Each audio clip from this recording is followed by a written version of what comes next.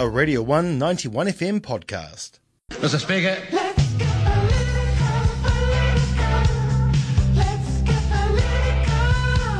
Let's get political. Let me hear Winston talk.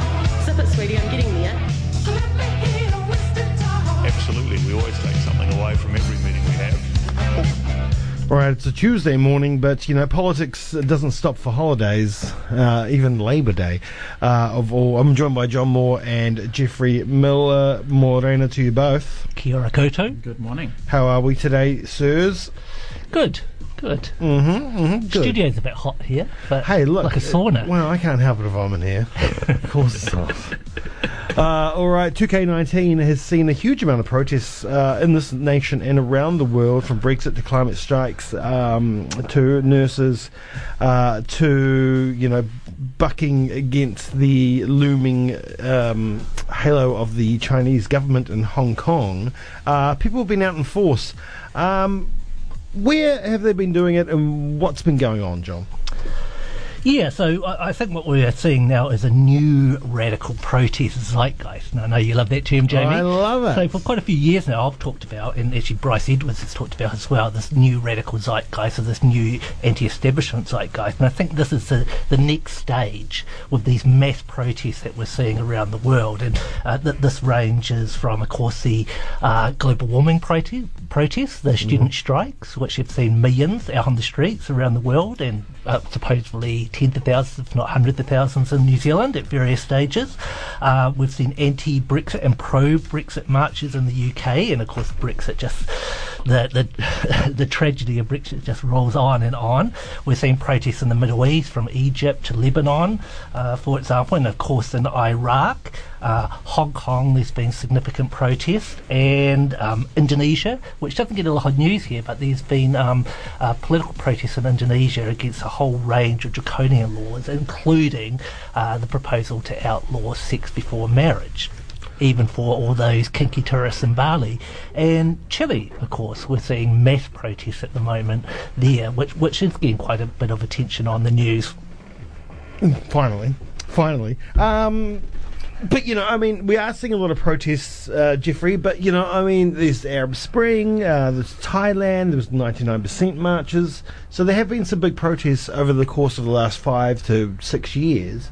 Are we seeing more now? Are we seeing them in places where we thought we wouldn't see them?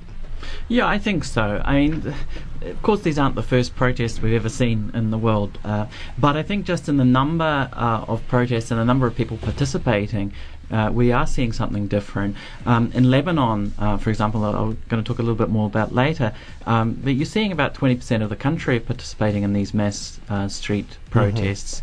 And Chile, you've got about 5% of the population participating, which is still sizable. Hong Kong's like a third. Right, so you're seeing large numbers. Even in New Zealand, we talked a few weeks ago about the climate strikes, and these were the biggest mass street protests since the Springbok tour.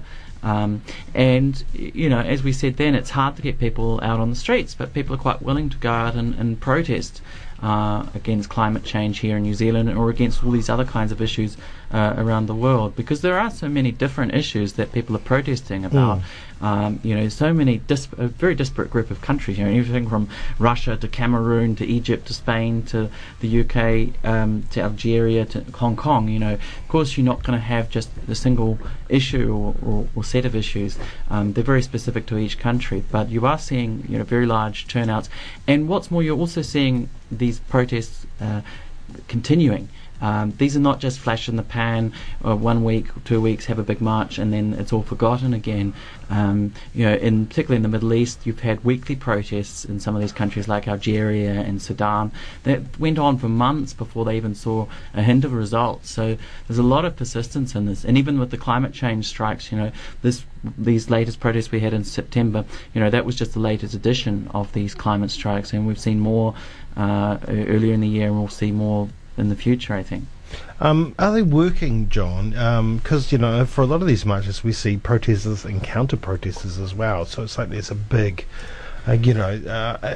There's either a pro or against almost government type thing. So are they working, and will they work in environments like that? They're working in terms of being able to mobilise massive amount of people on the street, and the momentum is definitely kept up, as Jeffrey pointed out. I read an interesting New York Times piece yesterday that said one of the contradictions of these protests is, yes, these are some of the biggest protests we've ever seen in world history, but if we compare it with, I guess, the last radical zeitgeist of the 1960s and 70s, where you also had mass protest movements around issues, say in America, of civil rights, women's rights, LGBT plus rights, etc., and Vietnam, those protests seem to have achieved their goals. And even with 68 in France, where you had a mass workers and student uprising, which in the end was, on the face of it, defeated, it led to a new period, a liberalisation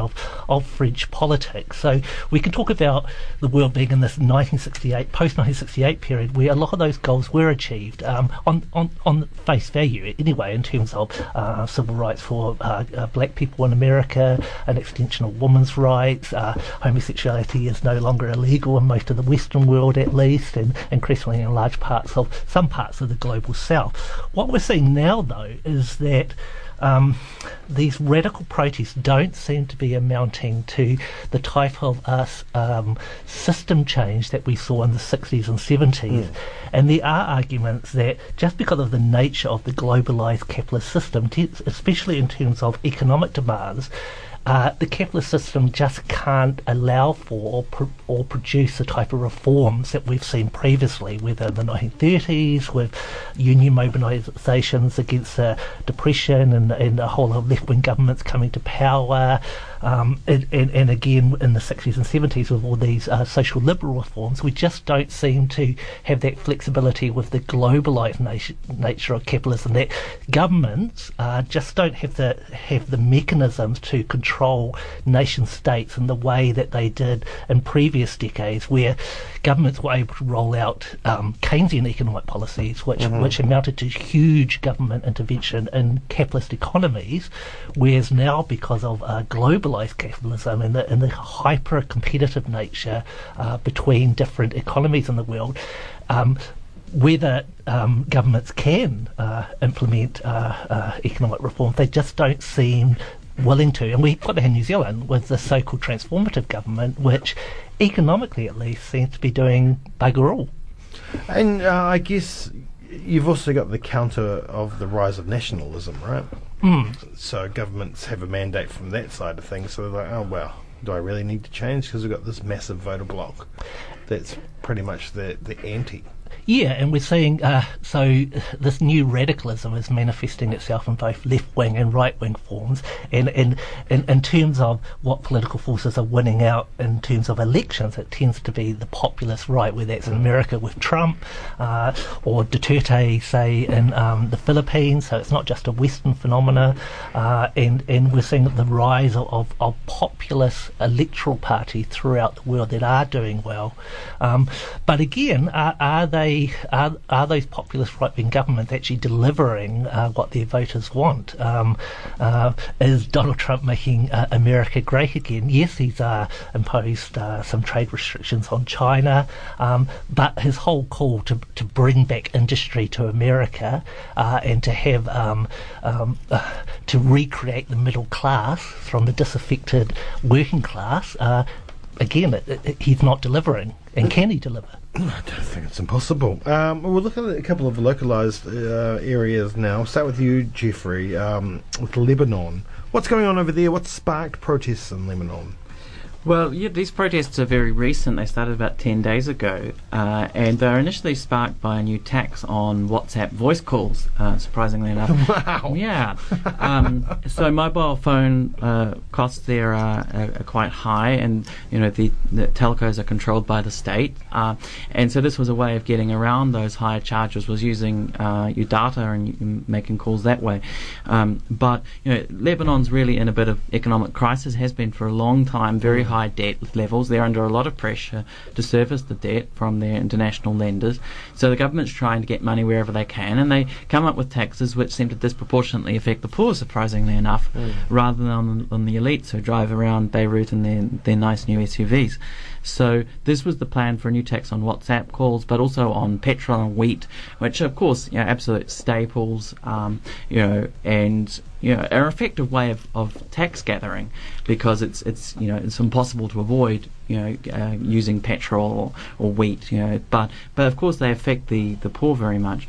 But anyway, so in response to this, you had these mass protests out on the streets, and what's been notable is that they have not been sectarian in any way. They have been across the spectrum in Lebanon. Lebanon's very heavily divided country between Sunni and Shiite Muslims. Each of those groups has around 30%, but then there's a sizable Christian group, the Maronite Catholics, around about 20%. There's also the Druze grouping, which is separate again, about another 5%. So that's always been a major fault line along Lebanese politics, and was in part led to the civil war back from 1975 to 1990, that long civil war back in the 80s primarily. And the outcome of that was a power sharing deal, and you've got half the parliament is Christian, and then you've got the president being a Maronite Christian, the prime minister is a Sunni Muslim, the speaker of parliament is a Shiite Muslim. So it's all been very carefully divided up. And this has actually led to a system of patronage and really a lot of corruption, because you've got essentially positions to dole out based on your religious affiliation, and these protests have been really across these lines. And one protester told the BBC, for example, people are realising that a Christian living in extreme poverty is no different from a Sunni or Shia living in extreme poverty. So they are quite class-based. And Lebanon also has a huge number of young people who are without work.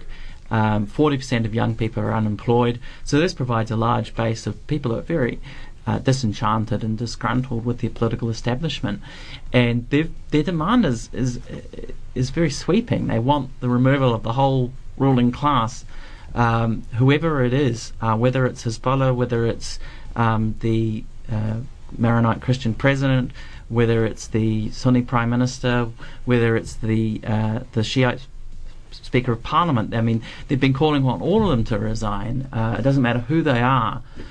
They just want rid of them. So the government has been a bit perplexed by this, because these protests are so sweeping and so sudden and so widespread against the whole political establishment in the country. So the Prime Minister, Saeed Hariri, he's announced some basic economic reforms, populist reforms, such as cutting his salary in half and taxing the banks and so on, to try and appease the protesters, and they're having none of that really. They're not going to be bought off by symbolism, essentially, is what they're saying, and they've just had enough of the corruption, and I think that's such a key part of these protests, particularly in the Middle East, is they're against corruption of these regimes, and so we'll have to see what happens as this goes on. Over the weekend, there was a human chain across much of Lebanon, so people linking together. This was a tactic that they learned from the Baltic states back when, just before the breakup of the Soviet Union, back 30 years ago. There was a human chain staged through the Baltic states of Estonia, Latvia, Lithuania, end-to-end solidarity, showing that we're united, we're Lebanese, and that we're just not going to take it anymore. I mean, could we see this after the protests finish, of the country kind of coming closer together, with you said, so secular? Do you think that this might bring the people of Lebanon together and have a good outcome for the country as a whole, or could we just see back to the status quo of butting heads between Sunni and Shiites? And I think it's all too early to tell exactly how it's all going to play out. We're just 10 days into this in Lebanon, so it's really too early to tell.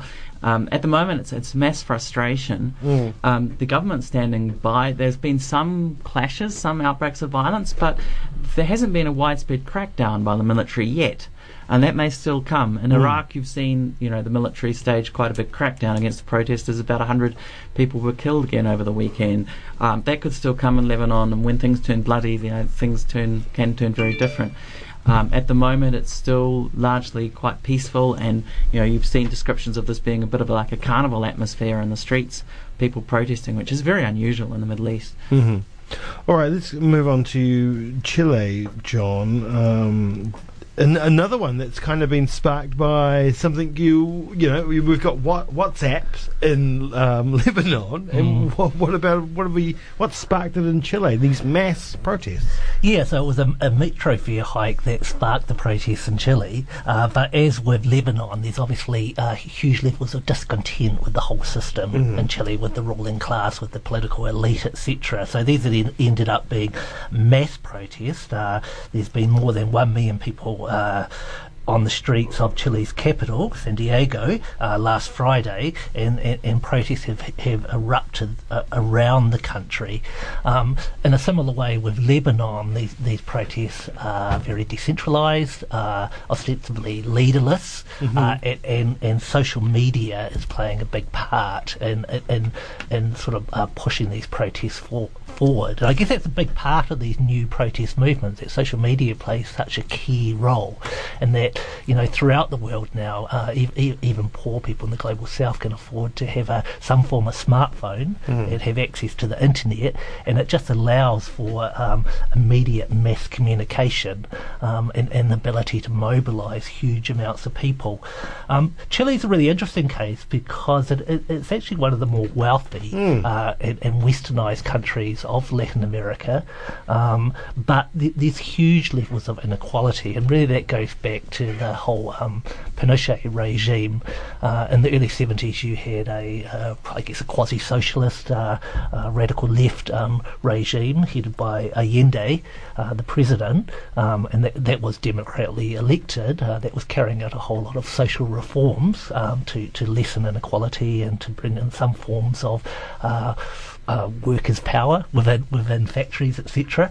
That regime was overthrown by General Pinochet with the help of the CIA and the Americans, and Pinochet was won over to what can be described, I guess, as neoliberal or orthodox economic ideas of deregulating the economy, of limited state intervention in the economy, of course, heightened state intervention in terms of military authoritarian control over people, but in terms of the economy, it became a model case for free market economics, and the legacy of that is that we've got some of the highest levels of inequality in the world in Chile, where you've got, if you're rich, you have access to some of the best private hospitals and private schools and private institutions in the world, but for the majority of the population, they're having to deal with crappy public schools, crappy public hospitals, low wages, cost of living's a big factor with these protests, and so the whole system is in crisis. It's not seen as legitimate anymore.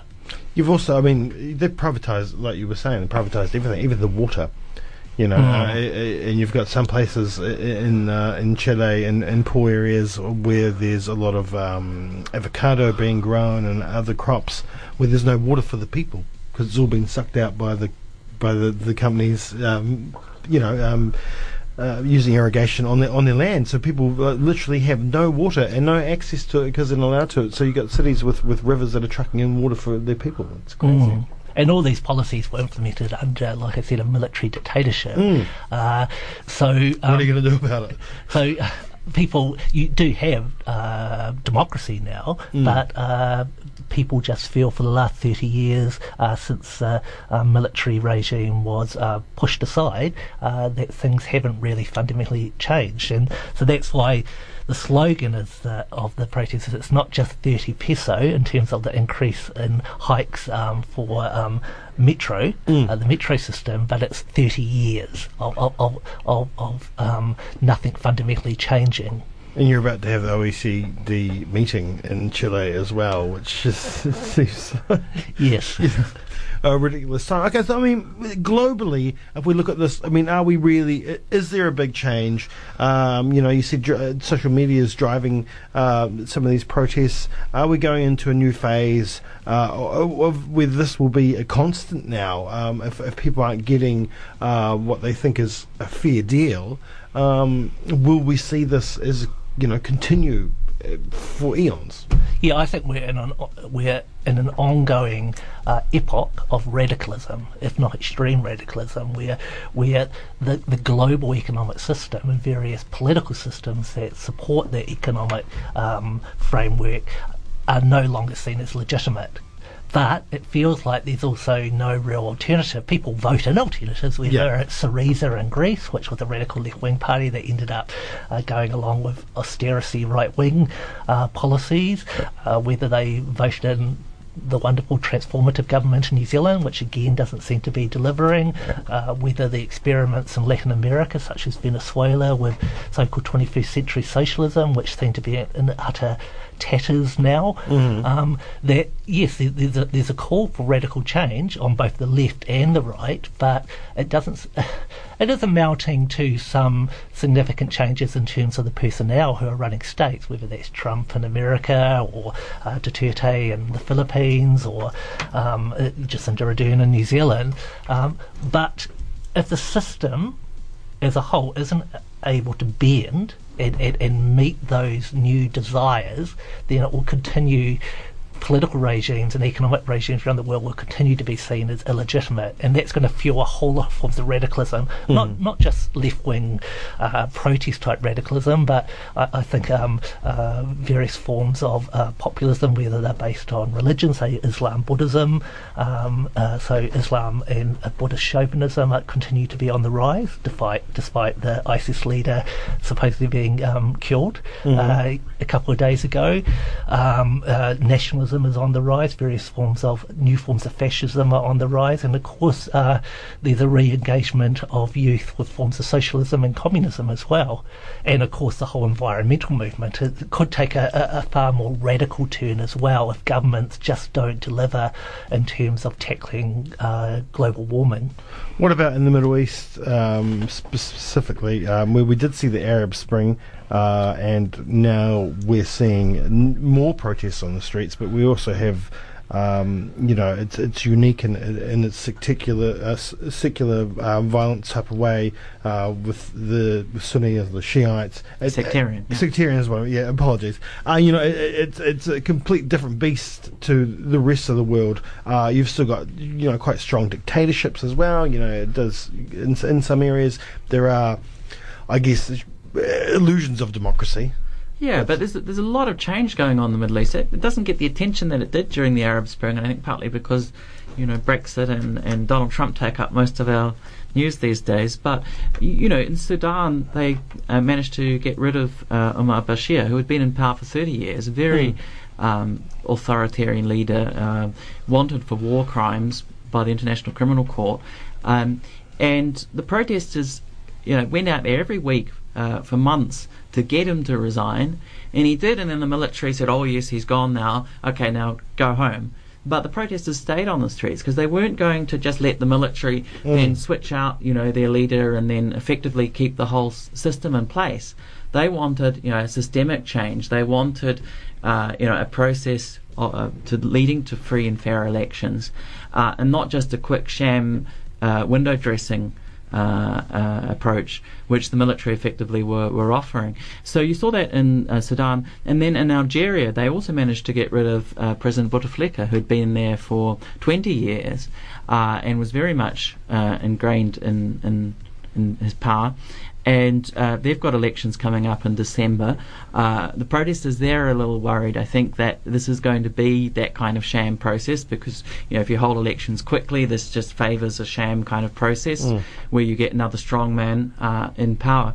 But still, there's real signs of optimism, and you saw weekly protests for months and months and months in Algeria, and the main streets there of Algiers, huge protests. It got very little coverage internationally, but it was very big in the Middle East. Yeah, and of course there has been a lot of change, even if you look at Southern Africa with Zimbabwe, and even getting rid of Zuma in South Africa as well. All right, well, we've run out of time, but thank you both for coming in this morning. Always a pleasure. Thank you. Thank you, It Jimmy. is now 5 minutes to, and long may these protests continue. And it's good to see them happening here in Aotearoa as well, with the nurses, teachers, school climate strikers, and even more university students getting out and about for the first time since the early 90s. Yes. It's been good. All right, it's almost time for news. That was a Radio 1 91 FM podcast. You can find more at r1.co.nz or wherever quality content is found.